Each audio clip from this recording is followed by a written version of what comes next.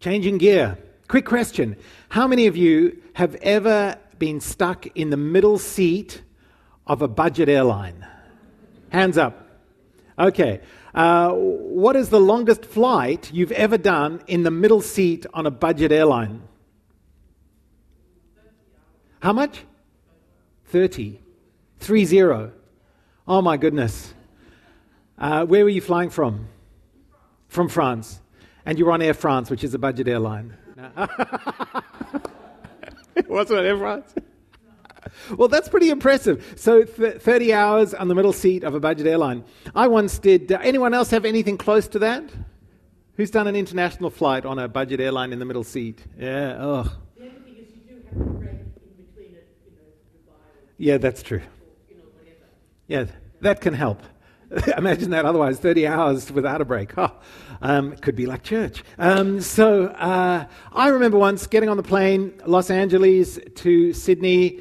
Back in the day, I'd been at a conference, United Airline, before they upgraded to the Dreamliners, the old 747s, tiny seats, tiny. And if you've ever flown back from the States, you know that the flight leaves at like midnight from LAX, and you fly for 14 hours. And I got in, and no, I'm not racist, but let me just say the person next to me looked like he was American, and I could tell that from his girth. It was substantial, and I sat in there, and I thought, this is going to be terrible. And then next to me, I thought, there's an Australian, that's great. He came in, and he was one of those, he was a young guy, and he'd been out sightseeing and skateboarding in summer in LA since about 7 that morning, and he'd come straight to the plane in his singlet and his shorts and his thongs, and we smelt him coming. And so I spent 14 hours trying not to touch him, trying not to smell him, leaning over, getting squished by an American on this side. And I thought that is just a great metaphor for life. So much of the time we just get squeezed on all sides, don't we? We have so little space to be who we really want to be. We're constrained on all fronts. And what we're going to do over the next 4 weeks is think together about how we make space in our lives, how we make space to be the kinds of people we really want to be. Because one of the things that we realize, that you may realize as we get older, is it is often our own choices and attitudes to things that put us in the middle seat of life and then constrain our choices. So it's stuff our past self does that constrains and limits how our present self can live. And so the goal of this series is to say, how can present you make choices so that future you thanks you, because future you has a little more space in their lives. And one of the major factors that constrains us and robs us of space to be who we want to be is our attitude to money, is finances.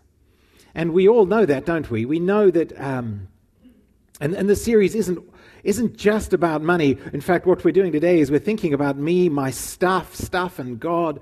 But we know that the choices we've made in the past shape our current experience now, and our financial decisions and our financial attitudes in the past start to bear fruit now. And what we want to do over the next little while is say, well, hang on. Let's take stock and say, as a church, how do we make a bit of a correction to create a bit of space? So maybe your future self is not in the middle seat, but maybe is in the aisle seat, with just a little more space to get up and move and breathe. Debt-free. Living within your means, generous. Free of worry. Imagine that, free of fear around money. Able to be who you are, no matter what you have, content. How wouldn't that be good?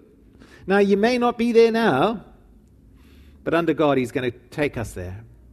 And we're going to create a community where we have a little more space. Because our job, our goal, our mission as a church is to connect deeply with God, and then to learn from this God how to live truly great lives. And so that's what we're going to try and do. So, question for you. Turn to the person next to you. We're doing a lot of this morning. And or around about you. And what is your earliest, just off the top of your head, your earliest memory of money?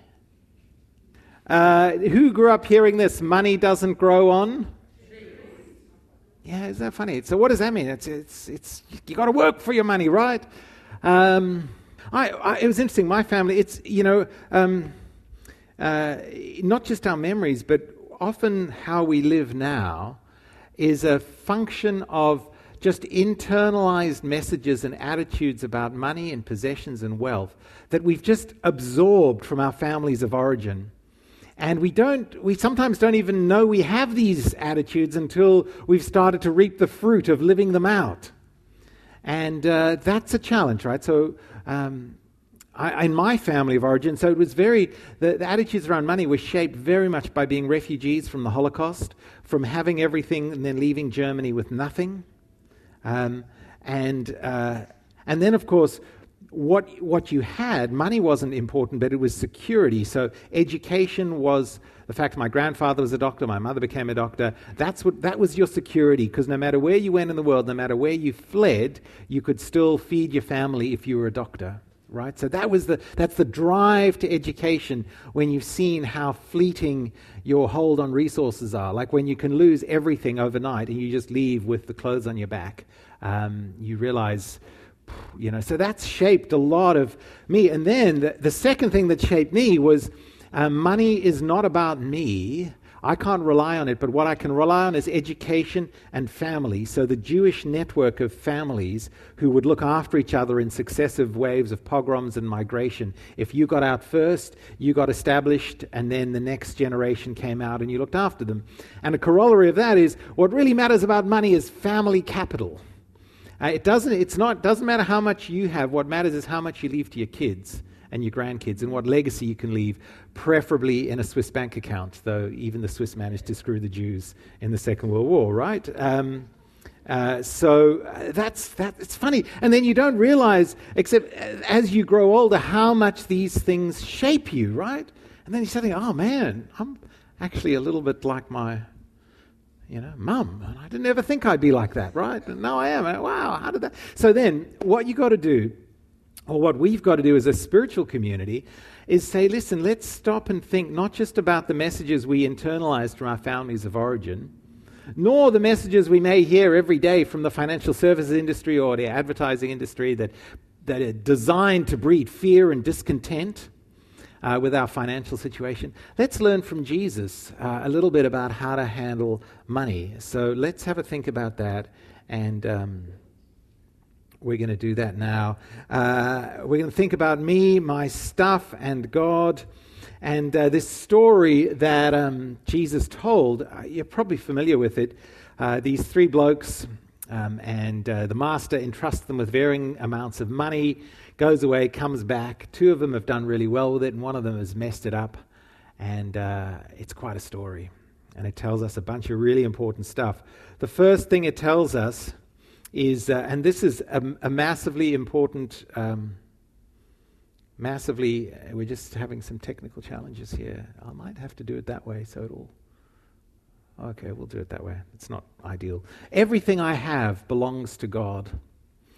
This is the first thing. In this story, when the master leaves, he entrusts to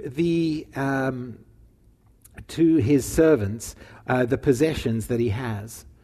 And it's incredibly significant to start off by saying, from this story, and as Christians, that what we have is not ours. So let's do a little exercise now. Look around and think for a moment, what in this space, what in your experience right now is something that you are solely responsible for bringing into being? What is yours here that you solely have created and brought into being? Is there anything? Can you think? Let's think. No? What's that? They're next door? Yeah, but I don't think you were solely responsible for that, Byron. Yeah. I understand. It was a joint venture. That's right. Yeah, John? You're really good. So you're really good at being sinful. Yeah, you've been in our small group for a few years, and I can attest to that. That's enough. So that's right. So we bring our own agency, perhaps would be a way to say that. But everything comes from God. Like the air you breathe. Did you deserve that? Did you work for that? No. Your very being itself, before you existed, did you do something to cause yourself to exist? Oh, by definition, you can't, right? Like everything is actually a gift. Everything is a gift. Everything comes from God. And that goes so counter to our culture. The messages we get from our culture are, as individualistic consumers, we are told that you work hard, and then what you work for and what you accomplish, this is yours, right? You've earned it. You have a right to this. Well, nothing is earned in one sense. I mean, at another level, yes, we work hard with what we have, but I remember years ago reading an interview with Warren Buffett, arguably one of the world's most successful investors and a brilliant, brilliant man. And Buffett's saying, and he's not a religious guy, but he just goes, I won the genetic lottery. Being born at a time and a place in history where my particular ability for understanding and remembering numbers and allocating capital is extraordinarily well rewarded.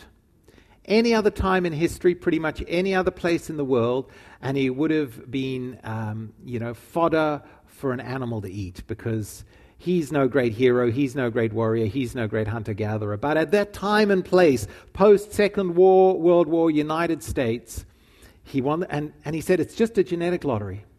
It's just, and as a spiritual person, I'd say it's just a gift from God. It's just there. So our intellectual ability comes from God. Our educational background comes from God. Now everything, the privilege that we have being born in this country, we take it for granted. But let me tell you, if you'd spent the last 30 years living in a refugee camp in southern Sudan, your life would look very different, wouldn't it? So we kid ourselves. We think that it's ours, but Jesus is really clear. It's really God's, and we are there to look after it.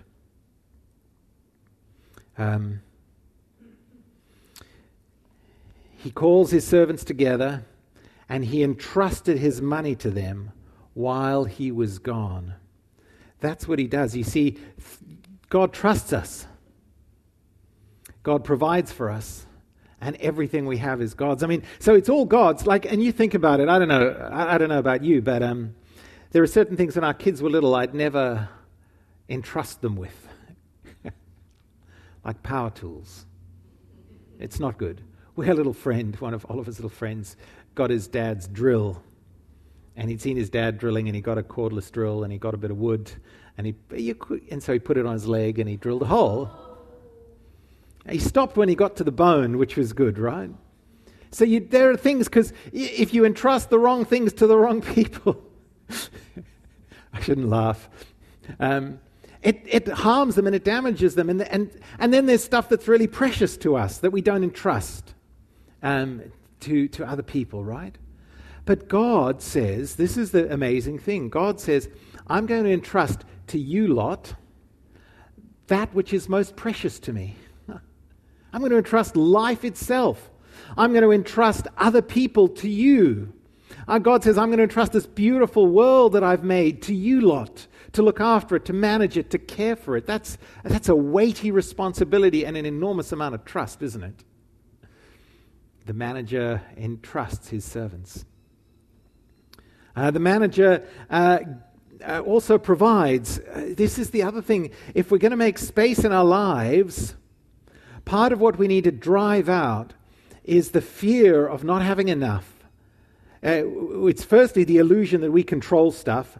Once we're rid of that and we go, okay, it's all God's, it doesn't really belong to us. We're managers, we're looking after it. Then the next thing we've got to drive out is, the fear that I might not have enough. And so I have to come to a place where if there is a God, I trust this God to provide. And we're looking at this in the Sermon on the Mount earlier in Matthew's Gospel. Jesus says, seek first the kingdom of God, and most other things that you might need will be provided to you. He says, no, seek first the kingdom of God, live for God, and everything else that really matters to you, God will provide. You will lack nothing that will enable you to flourish as a human being. So God provides. Now, you may think to yourself, hang on, God doesn't do a particularly good job of providing, right? Like his provision seems massively unevenly distributed, doesn't it? So, I mean, even in this congregation here, there are a range of distributions of all sorts of things. Appreciation of my sense of humor. An unequal distribution of a great good from God that not everyone has. It's perplexing to me. But money, right? We vary in the distribution of wealth, even in this congregation. And then if you step back just from here, and there's a grade here for sure. But when you step back globally, we're actually all massively wealthy. But the inequity of distribution and provision of God is massive, right? Oh, really? Does God provide? At Kairos on Friday night, listening to the stories of some of the women who were in there, I just thought, gosh, what chance did some of them stand in life? In for the second time on a drug offense after just burying her mother who died of drug-related and addiction-related illness. And you go, it's National Sorry Day today. Right? So Margot isn't here. She's still a Christian. It's okay. She works now for an organization working with Stolen Generation Indigenous women. And as part of preparing for a Sorry Day ceremony out in Parramatta, with one of her ladies, she spent Friday transcribing this lady's story the first time she's told it. And you just go, oh, Lord, no. How can someone here live through that? And so there's massive inequality in God's provision. So what do we do with that? Because it's real, right? Like, it's all easy for us to say, trust God in our situation of complete abundance. But, like, what happens when the abundance isn't there? And when well, there's a few thoughts I have. One, it's really, really, really hard to be content and to trust God with what you have. We'll look at that over the next 3 weeks. It's a battle, so don't feel bad if you struggle with this, because that's normal. And the problem with that, and the reason is, we always compare ourselves upwards to those who have it better than us. You always compare someone who's in better health than you, whose kids are doing better than yours, whose business is going better than yours, who've got more money in the bank than you, who've got a better house than you, and you know what? Just compare yourself to people who have less. That's what Tim Wright did, the principal of Shaw, on Friday night. He looks up, and I reckon what struck him was, out of the privileged, extraordinary privileged bubble of the Shaw school community and the North Shore Sydney elite, to suddenly go, And isn't that true? So just stop comparing yourself to people who live on the water and compare yourself to people who live in a slum in Bangladesh, and you'll start to have a whole different perspective on how God has provided for you, right? It just changes things. Because it's hard to trust God. The other thing, though, that I think is really important spiritually is, Jesus says that we are to, he says we're to learn from little children about how to live in the kingdom of God. So what do you think that means? Well, a kid just trusts their mum and dad to provide. Right? And a kid just realizes their limits and asks when they have need, but doesn't think that they know everything. And you know what it is, what I've had to learn is, as a little child, I have to trust that there is an infinitely wise, loving Heavenly Father who knows what's best for me, and even if I don't understand it. And there's a great impenetrable mystery in my mind around the inequality in the world. But I have to say, my Heavenly Father gets it, right? He knows. I don't.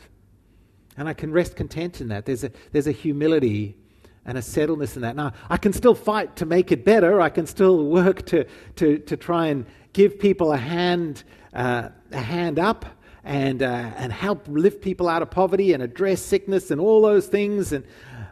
But there's a mystery. And I just trust God, and I fight with that. And I wrestle with it, and I grapple with it, and that's okay. And if you do as well, welcome to the club. I mean, it's hard, right? But you trust God. He provides for us because everything we have, and you just have to keep coming back to that, everything we have comes from God. And the implication of that from this passage is that God wants me to be a good manager. I don't know. You know, sometimes you think Jesus is a really comforting, gentle figure. Gentle Jesus. And he is.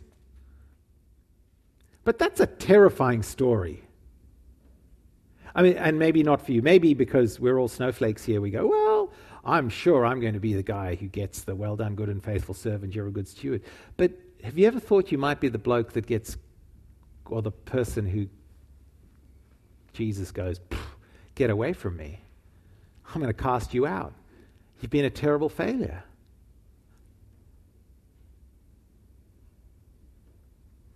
Stop and think about that for a moment. It's moderately terrifying. Do I hear an amen? I mean, it's sobering, right? Like you go, and I think Jesus tells this because, you know, what we do with our possessions, with our stuff, with our money, reveals what's going on in our hearts. And it matters. We matter massively to God. And our lives matter massively, and our choices matter massively. And it's really, really important that we grapple with this, right? Because he wants us to be really good managers, stewards. This could be embarrassing. I won't ask. Don't show your hand. Though we're past the election and the class warfare, so maybe we could. How many of you own an investment property, or have ever owned an investment property, or had a property where you've put tenants in? Don't show a hand, please. You know you've got two sorts of tenants. Those who trash your place and you can't wait to get rid of, and those who look after it really well. There we go. That's it, right? And so God says to you and me, what kind of tenant are you going to be? Like, this is not our house. This is God's house. Are you going to trash it, or are you going to add value to it? You know? You're going to take it for granted? Not look after it? Or are you going to add value to it so that it's better when you move out than when you moved in? Like, that's what Jesus is saying. We're to be good managers. After a long time, their master returned from his trip and called them to give an account of how they had used his money. Yeah. Think about that. One day, if Christianity is true, and this may be a reason to hope it's not, one day, if Christianity is true, you know, you and I are going to have a conversation with Jesus that's going to go something like this. Jesus is going to sit me down, and he's going to look at me and he's going, Mark, so tell me, how'd you look after all the stuff I gave you? You know, Mark, I gave you a pretty good brain. What did you do with it? Mark, I gave you a whole bunch of really difficult situations in life growing up that made you extraordinarily resilient. What did you do with that? Mark, I gave you powerful experiences of my love for you that really healed you and changed the whole course of your life. What did you do with that? Mark, I gave you a bunch of money, you know. I know you whinged and complained maybe sometimes that I didn't give you enough, and I realized it wouldn't be good for you to be, you know, seriously wealthy, and I know you weren't in agreement with me on that, Mark. I get that. Because I knew it would be really bad for you if you were a seriously high net worth individual. I knew how selfish you'd be, and it wouldn't be good for you, Mark. So, but, you know, with the stuff I gave you, Mark, what did you do with it? Yes, you bought a house. Oh, well done, dude. That was great. And then what's happening to that house now? Oh, well, Oliver and Freya are fighting over it. The lawyer's going to get most of it. How'd it go? So you did that, Mark? Oh, awesome, man. And, imagine that conversation. How's it going to go with you and Jesus one day, hey? He wants us, we're going to have to give an account. And we hate accountability. One of the things that's interesting in this text, and there's a lot, we could spend ages trying to unpack it, and one of the things that's interesting for me with the guy who was a really bad manager, who really screwed it up, was that he was afraid. He was just afraid. And we don't have time to think, and maybe in your small groups this week, you can think about, why was he afraid? He's afraid of God. He was afraid of losing stuff. I think it's really interesting, isn't it? When we think about our money and our wealth and our possessions, how much does fear shape our decisions, right? Like fear of not having enough. Fear of not having enough to secure a comfortable and dignified retirement. Like, that's real. Like, healthcare costs, old age homes. Like, I'm scared. Like, we're taught to be scared of that stuff, right? Fear of losing what we've got. I remember years ago in the young families group we were in Melbourne many years ago. I'd always had a fairly, and I still do, to be honest, have a fairly blasé attitude about money at one level, because in my family history, like, it comes and it goes for all sorts of reasons, and you just, I don't know, you can't be too worked up about it at one level. But I was talking with this guy in our group, one of the dads, so I think I was about 30, I was early 30s at the time. This guy would have been like 30s, a bit older than me, maybe late 30s. And he was the chief investment officer for a big funds management business, and very successful, very smart.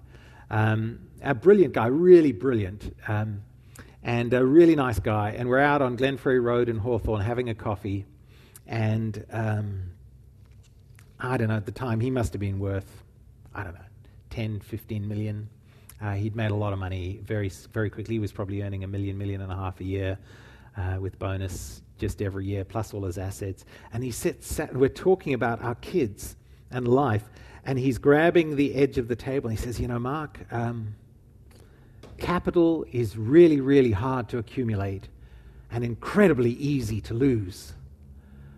And I've never been in the presence of someone as worried and scared of losing their money as that guy.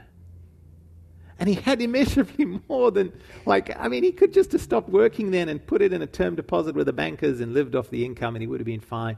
And he was just captive by the fear.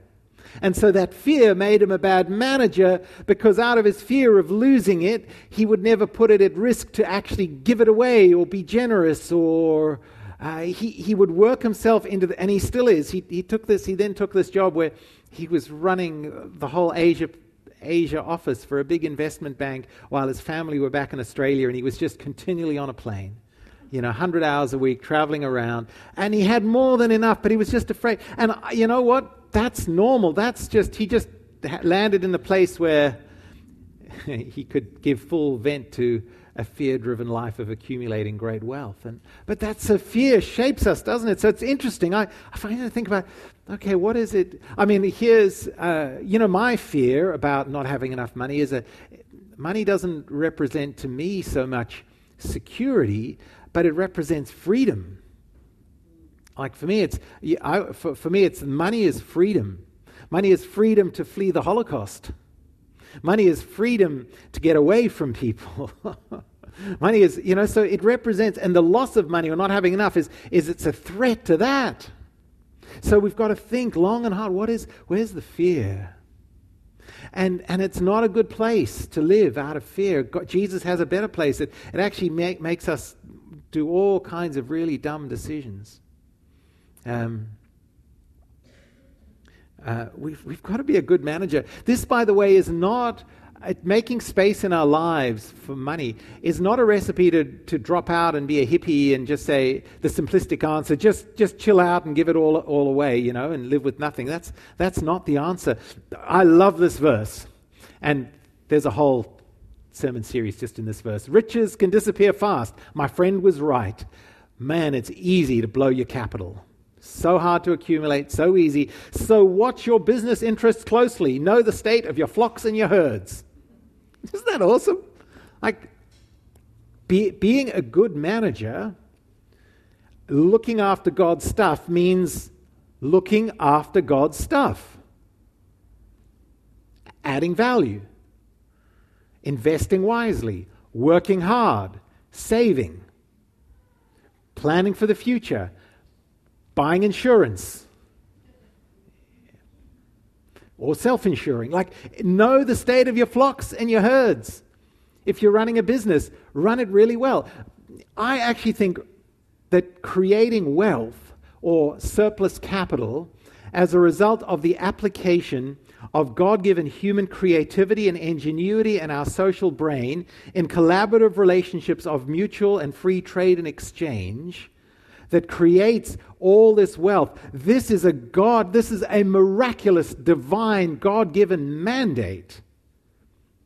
Like, it's a good thing to do. We take the resources, the things God has given us, and because we're made in the image of God, we just make it better. Like, that's the story of the last couple of 1,000 years. Human progress. It's because God is at work and we're being good managers and we've got to care for the world and add value. So do your best.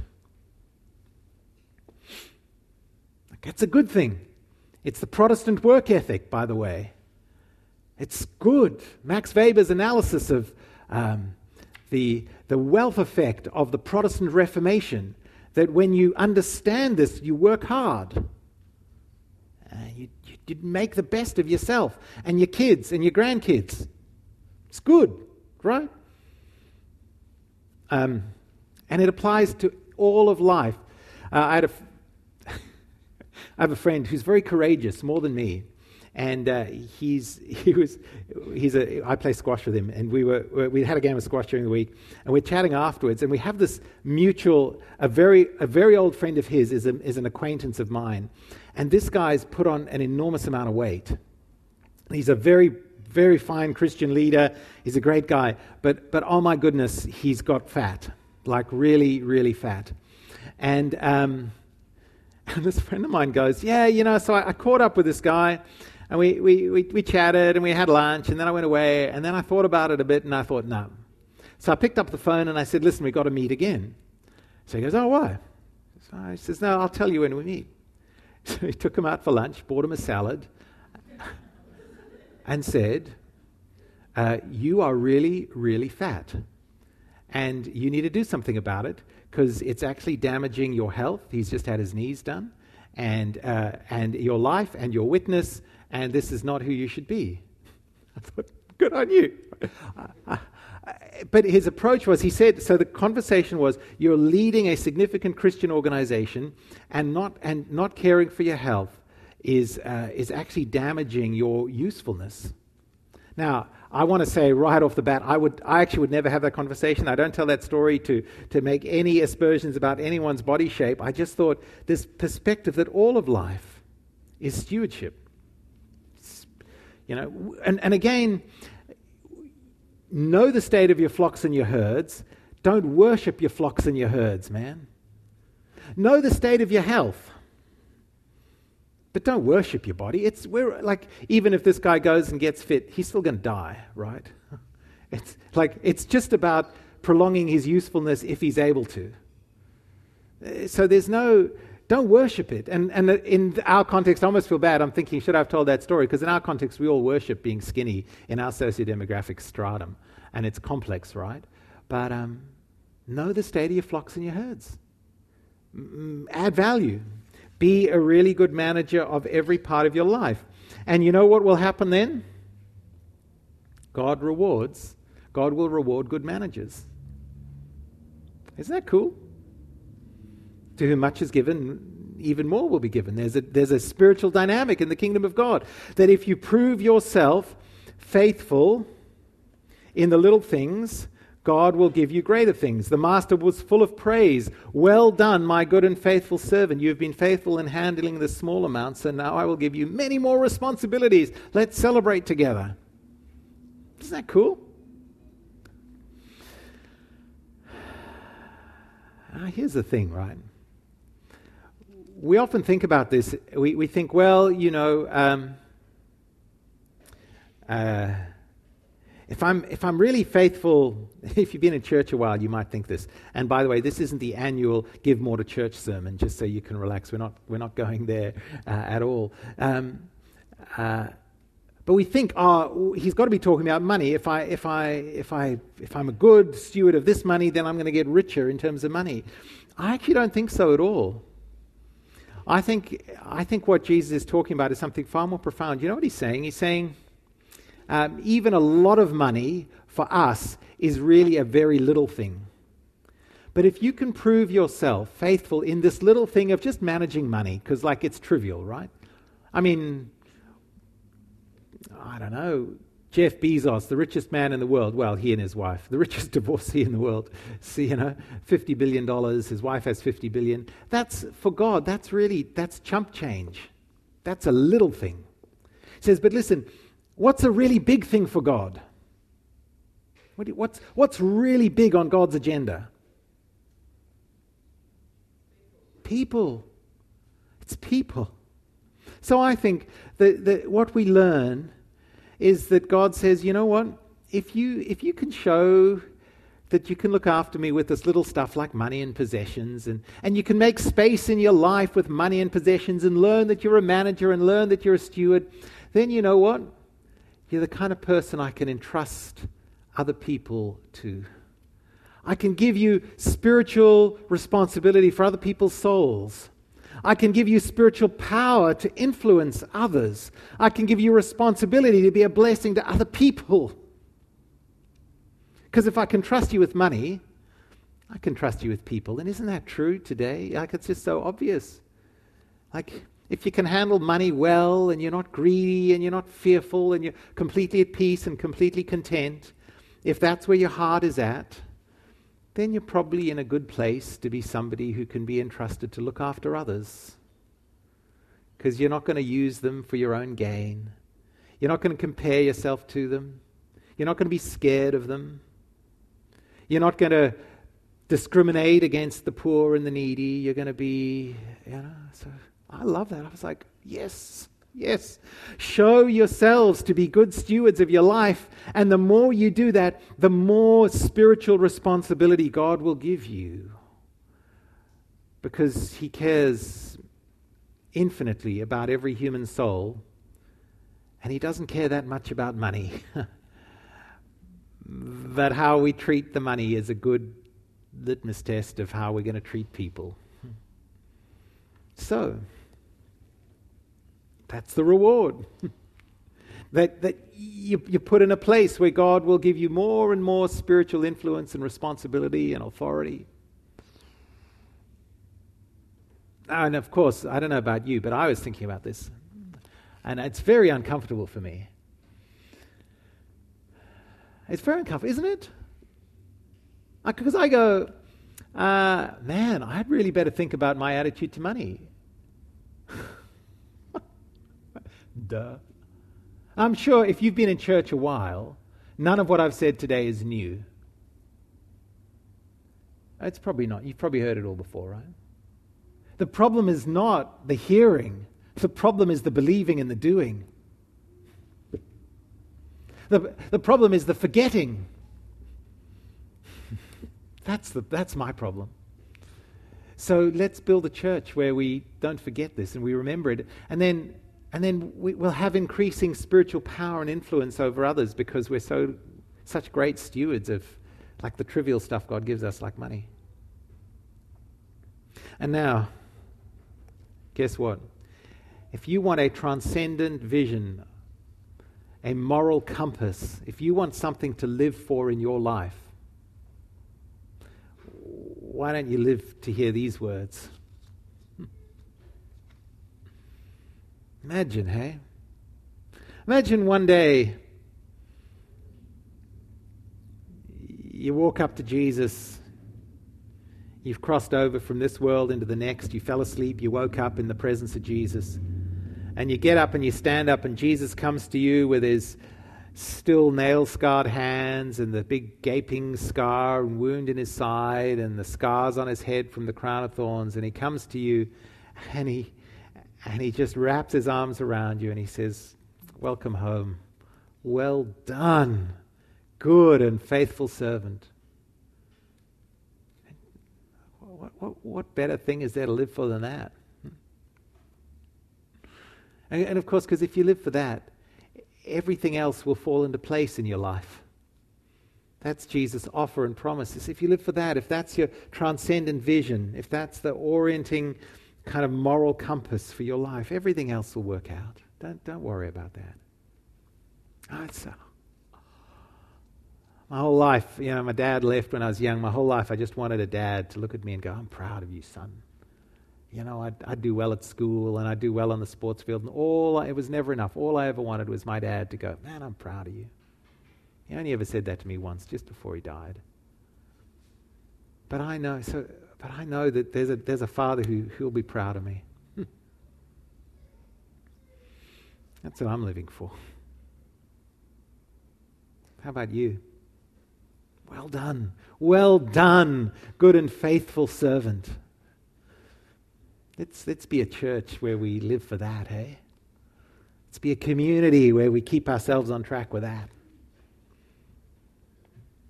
Let's pray. Lord God, forgive us, forgive me for just the fear and the confusion and the forgetting and the selfishness that can creep into my attitude with money. I confess that sometimes, maybe more times than I possibly can dare to honestly admit, I'm not a particularly good manager of your resources, not a good steward of everything you've given me. So forgive me, forgive us. And I pray that you'll set us free in this church. You'll set us free even this morning to experience your love and grace afresh, and to know how wonderful it is to be loved by you, to know that you who wouldn't hold back even dying for us, you'll never hold back on providing for us other stuff, money and food and shelter. So set us free from worry and from fear, and give us a vision of being just great managers, great stewards.